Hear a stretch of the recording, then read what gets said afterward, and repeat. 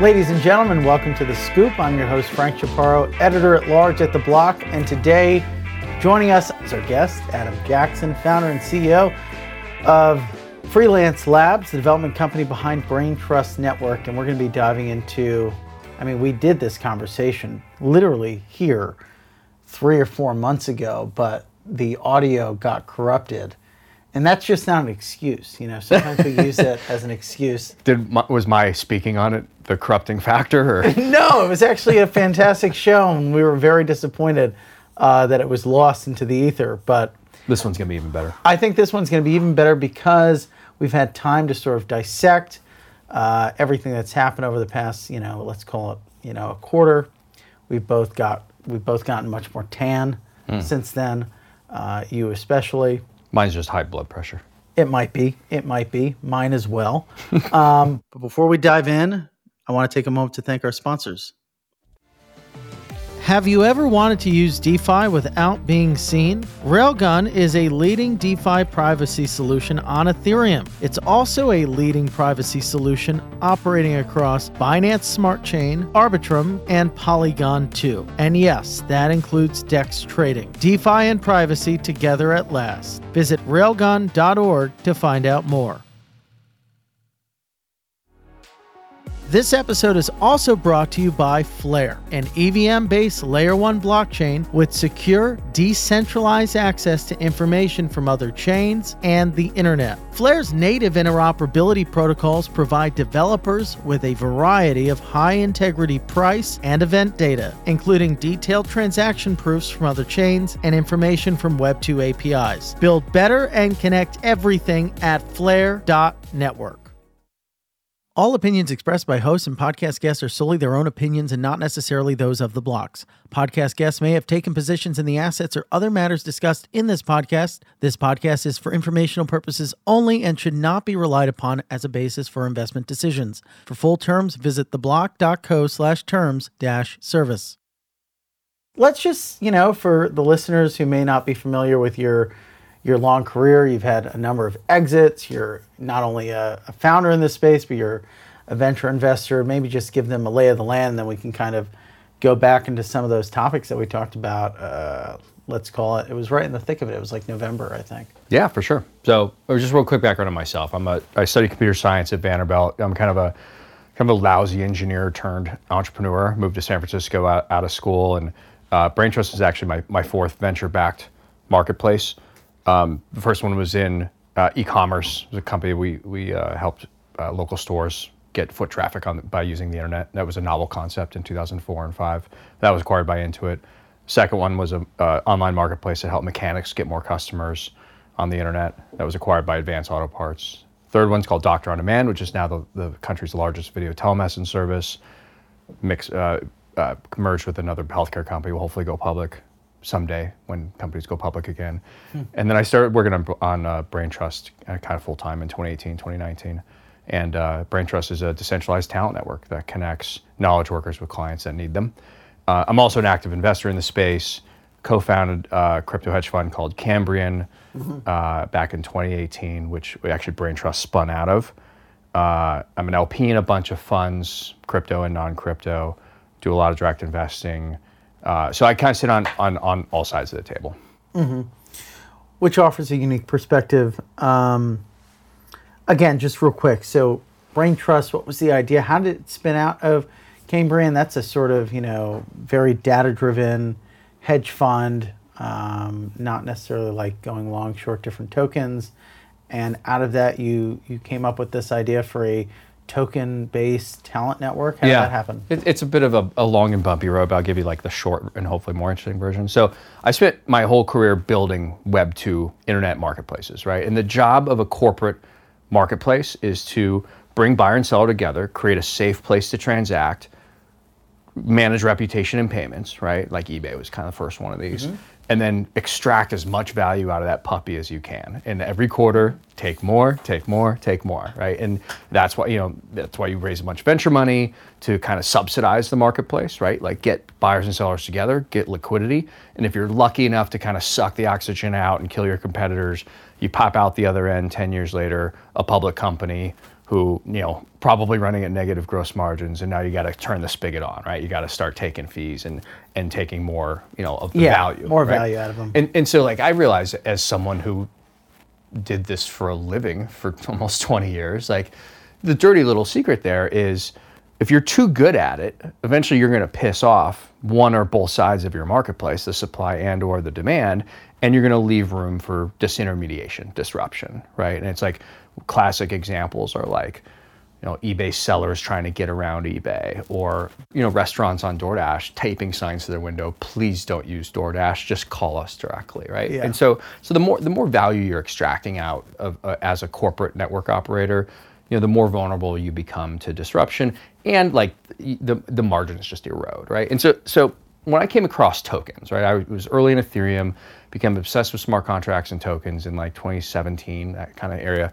I was like, man, tokens could be a great way to create user-owned networks. This is what eventually became, called Web3 networks, but networks that are owned and controlled by their participants instead of a corporation in the middle.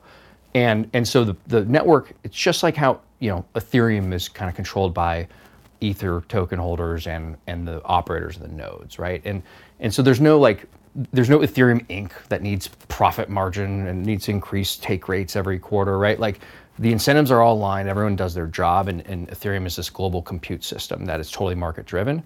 So I actually wrote a paper in 2018 called The User-Owned Economy. It basically contemplated user-owned networks growing faster and being more valuable than corporate-owned networks on the internet. And so it was an investment thesis in 2018. And then my partners and I went out to raise money for this thesis, and then deploy it into people building under this thesis. Well, we ran into two problems.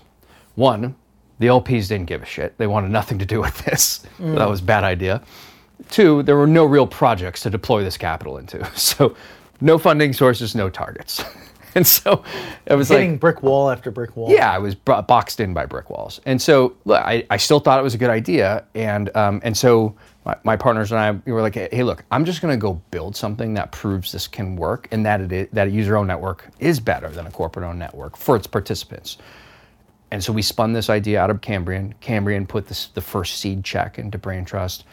I stepped away as general partner, and the last 4 years I've been doing just Braintrust.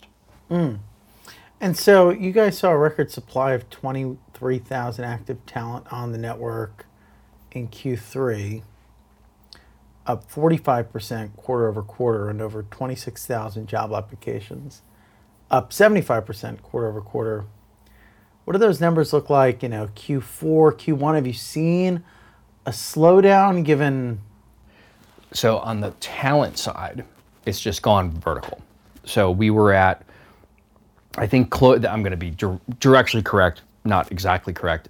Closing out Q3, I think we had 70 to 80,000 talent members registered on the platform. Today, March 1st, we're about to cross 250,000. So it's almost 3 or 4x increase. On the client side, we're still adding new clients. So we serve there's about 2,500 clients, 150 of which are big enterprises, like Fortune 1000 types. We're still adding clients, but the clients we do have, as they're laying folks off, the full-timers, they're rotating to contractors, and we're seeing a lot of growth on clients using Braintrust for that. And how does because this is just kind of a micro example of this thesis you came to, which is a decentralized network is a stronger business model or a stronger way of bootstrapping a company than the traditional mechanism of starting a company.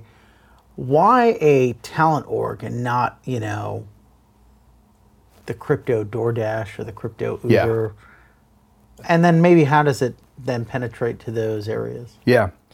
Honestly, I was very passionate about what I call last mile businesses. So people that deliver either other people packages or food, right? So, everyone who's in the car. And I think there's a huge opportunity to tokenize that last mile network.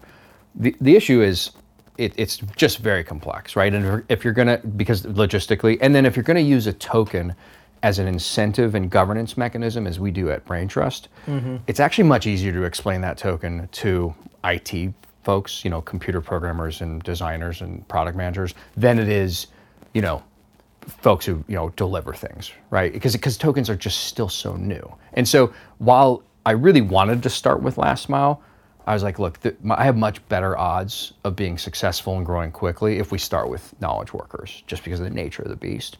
So that's where we started. IT outsourcing is a $1.5 trillion a year global market too. So it's not small, right? It's not as big as food, but and so that's how where we does the started. token improve it?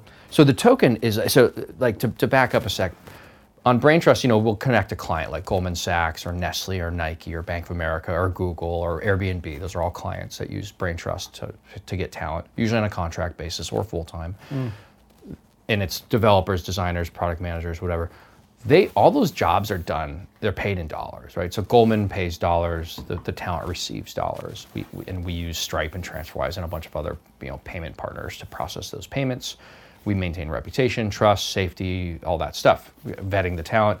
Where the token comes in, the BrainTrust token is an incentive mechanism and a governance system. So you earn the token by referring your friends. So let's say a bunch of great developers in New York City that don't know about BrainTrust yet. They sign up to BrainTrust with your unique code. As soon as they start doing jobs on BrainTrust, you start getting a constant stream of tokens every time an invoice gets paid. So that's your reward for referring them. It's like a global referral engine kind of on steroids, right? Like anybody can use it and it pays out this token, which can be kept or it can be sold on Coinbase, whatever. And so what that does is, because the token didn't cost us anything to mint, it makes our cost of acquisition, CAC, really low, right? And it's made and we don't have like 100 salespeople, right? We have like 3 or 4, and a lot of the work, the majority of the referrals from both, the brought clients in and talent in, are because of this token incentive system. So it's kind of the secret sauce that has allowed us to grow, $6 million in our first partial year of 2020. This is revenue, GSV. 30 million in 2021, 86 million in 2022, and then we'll probably come close to doubling that again in 23. Now there's this more daunting regulatory element spearheaded by one chair Gensler.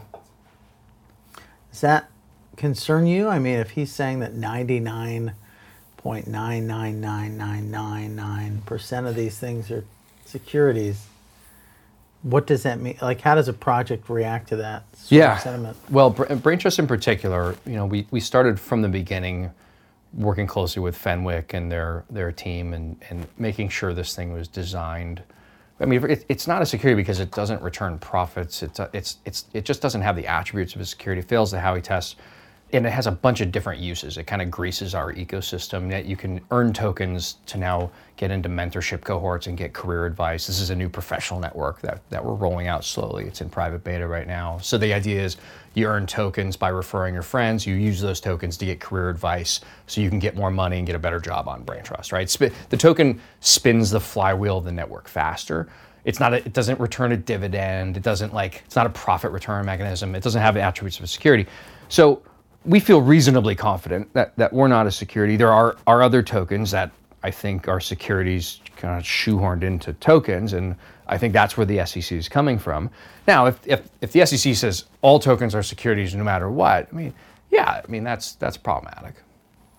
As taking your BrainTrust hat off for a second, and your more like crypto market participant hat on, what do you make? We've had months and months and months to digest the actions of one Sam Bankman-Fried and an FTX. And then, of course, you have Chair Gensler I got in trouble with some policy wonks on Twitter for saying that he's started a war against the crypto market. The other side of the table might say that he's just holding people accountable. But there's certainly a bit of tension.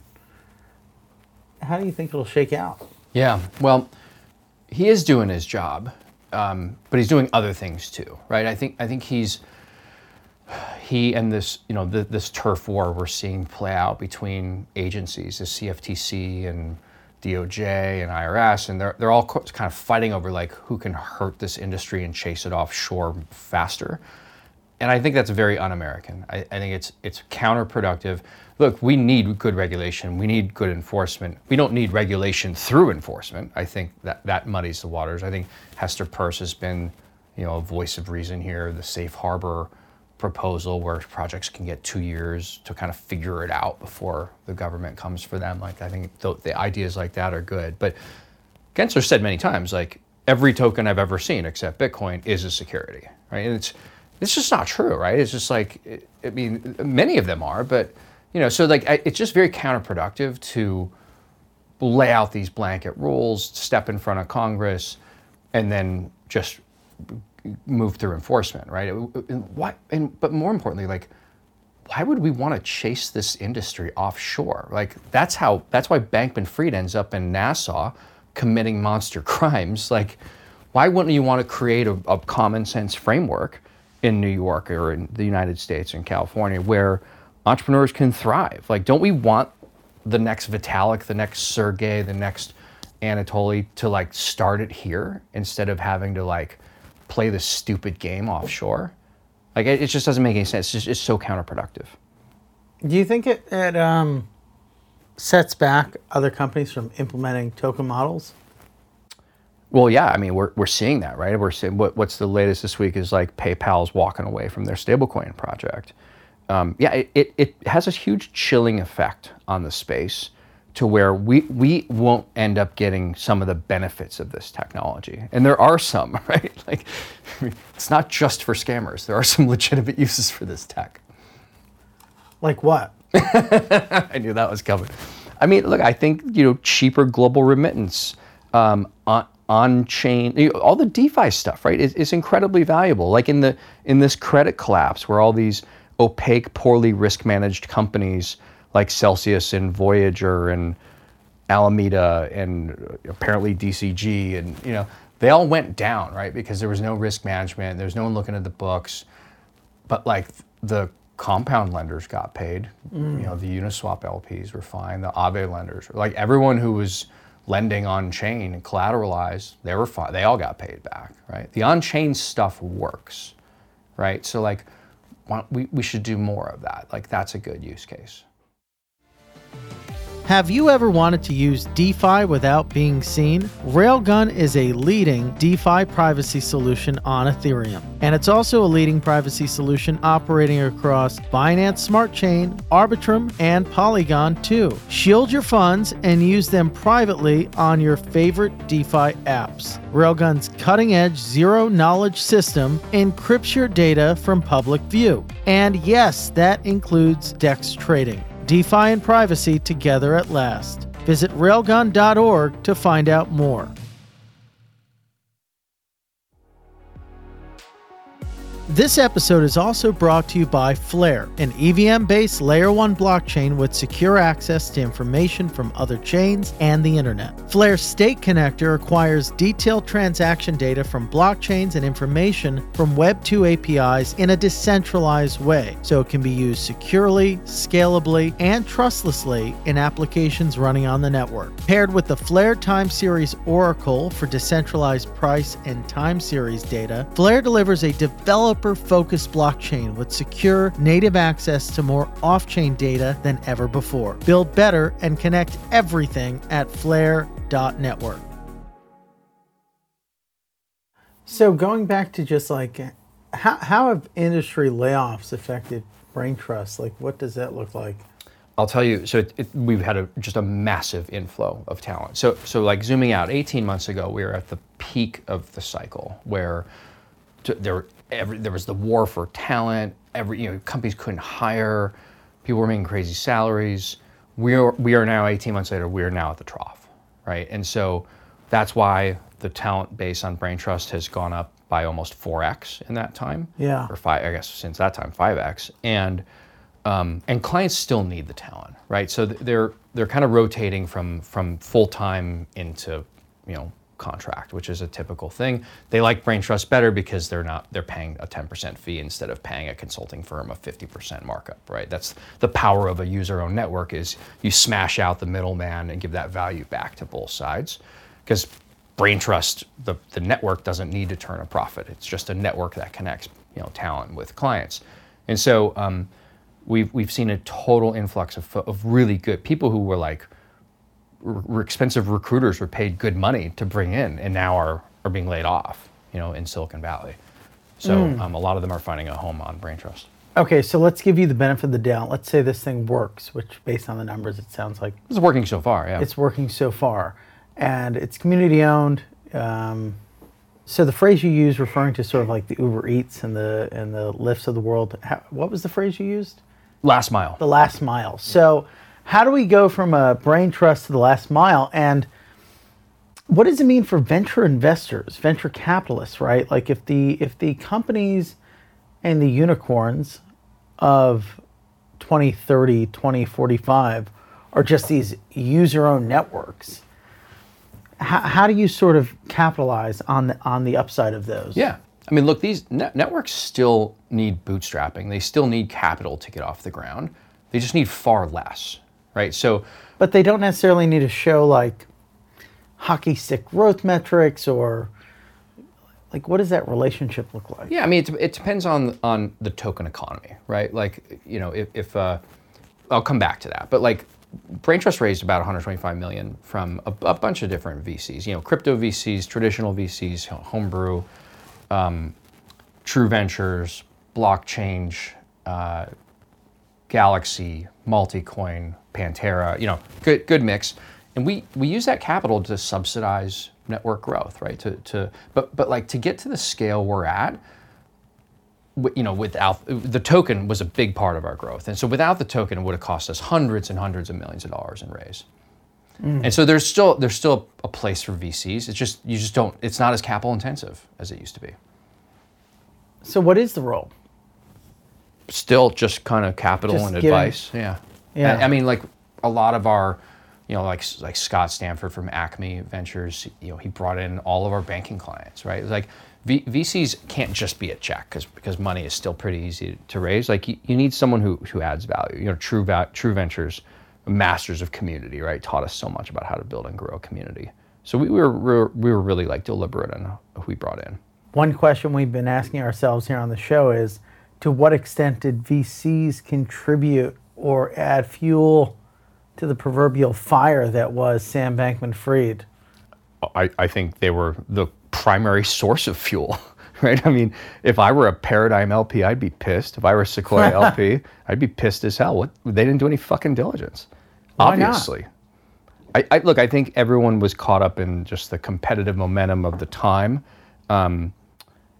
There were clear-headed VCs out there just not doing deals in the last half of 2021 because they couldn't have time. They didn't have time to do the diligence. If you don't have time to do the diligence, like, don't write the check. But they must have. Come on.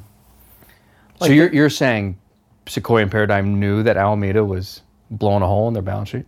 No, I'm saying that they must have looked at the data room. I don't think there was one. I highly doubt there was one. I'd be curious to know, so then what didn't they do?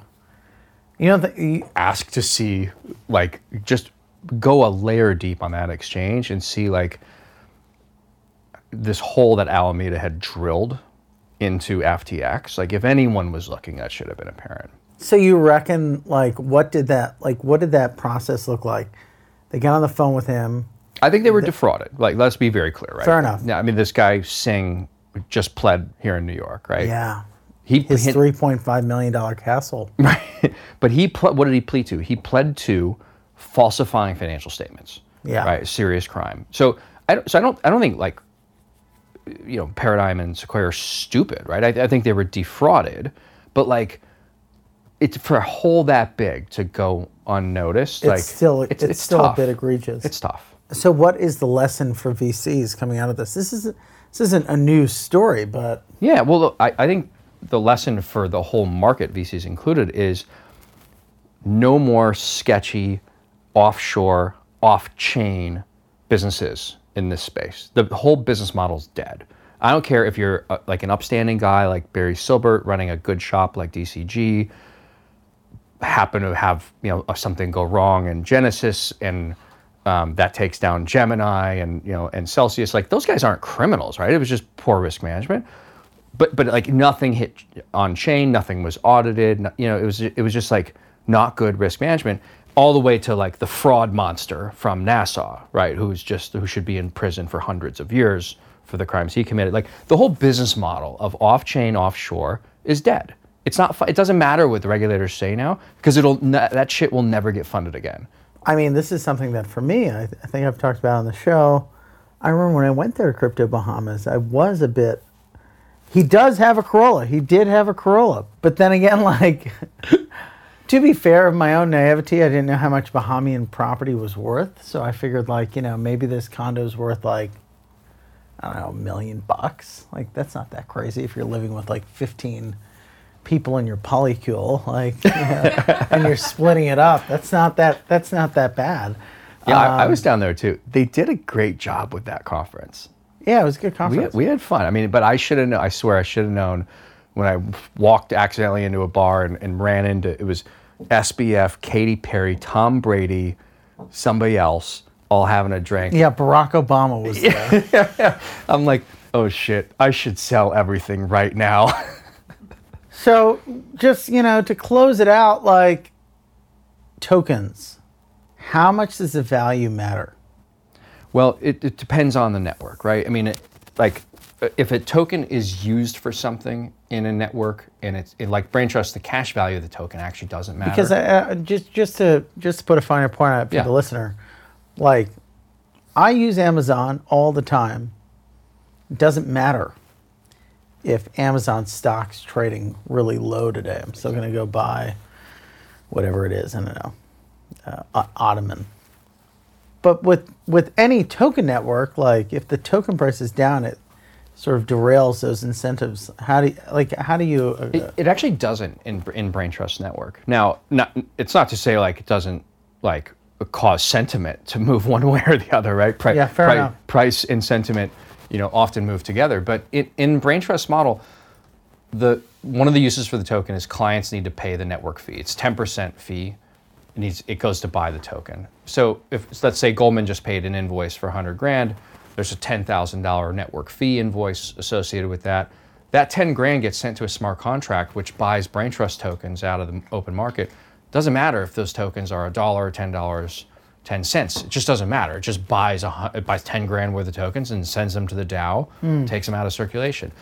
With our new professional network, you can get like somebody to help get on the phone and help you negotiate an offer letter to get you a better job. That's going to be, $100 worth of tokens, right? So it doesn't matter what the price of the token is. It's gonna be $100 worth of tokens, and then you can either buy those tokens for $100, or you can refer people to the network until you earn $100 worth of tokens, which we'd prefer you do the latter. But the cash value of the Braintrust token it doesn't influence how the network works. It just changes, like how many tokens are flowing in any given transaction. So a firm like Goldman Sachs, like, do they think about the token? Like, no, we obfuscate it completely from them. We have 2,500 clients. You have several hundred are very active and invoicing every single day. And those fees are batched together and then sent to a smart contract to convert to tokens, like all under the hood, all done on chain. So, because you can't ask Nike to like go buy some tokens to pay your fees, And in terms of the actual results, like, are they hiring better, more people than through? Yeah. I mean, here's the value prop to clients for Braintrust, right? So someone will tell them, hey, go to Braintrust. They've got actually like the best tech talent there, and they'll match really quickly. Cool, everyone says that. Like, why are the best tech talent on Braintrust? Well, the answer is simple, because the economics are better, right? The Braintrust takes 0% fees from talent and a flat 10% from clients. Staffing firms are marking up 50 to 100%. Big consulting firms marking up the same, 50, 100, maybe plus percent. Braintrust, flat 10%. So talent might be listed on several different marketplaces, but they're getting the most money, the best economics on Braintrust. Oh, and if they're earning tokens, then they're owners in the network where they make a living, right? And they've got governance control and they've got career benefits and all this other stuff that comes with earning the token. And so then they're like, oh, it's a talent-owned network. That's cool. Like, how do you do that? Well, they have this token called Brain Trust and it's on Ethereum. And then they're like, that cool. I don't want to hear anymore. That's it, right? Like, curiosity over. Let's try it out. And then and that's how we've grown, in 2 years to thousands of clients and 250,000 talent. Yeah. Just don't tell me about the crypto. Don't make me install MetaMask. Like, look, I'm a tech guy. I love that. Like, I think it's cool, but like, we don't make people install that shit. Like, unless they want to pull tokens off the platform and do on-chain stuff, they're free to. But we're still in a place where like most people, and certainly clients, like they can't be asked to do that themselves.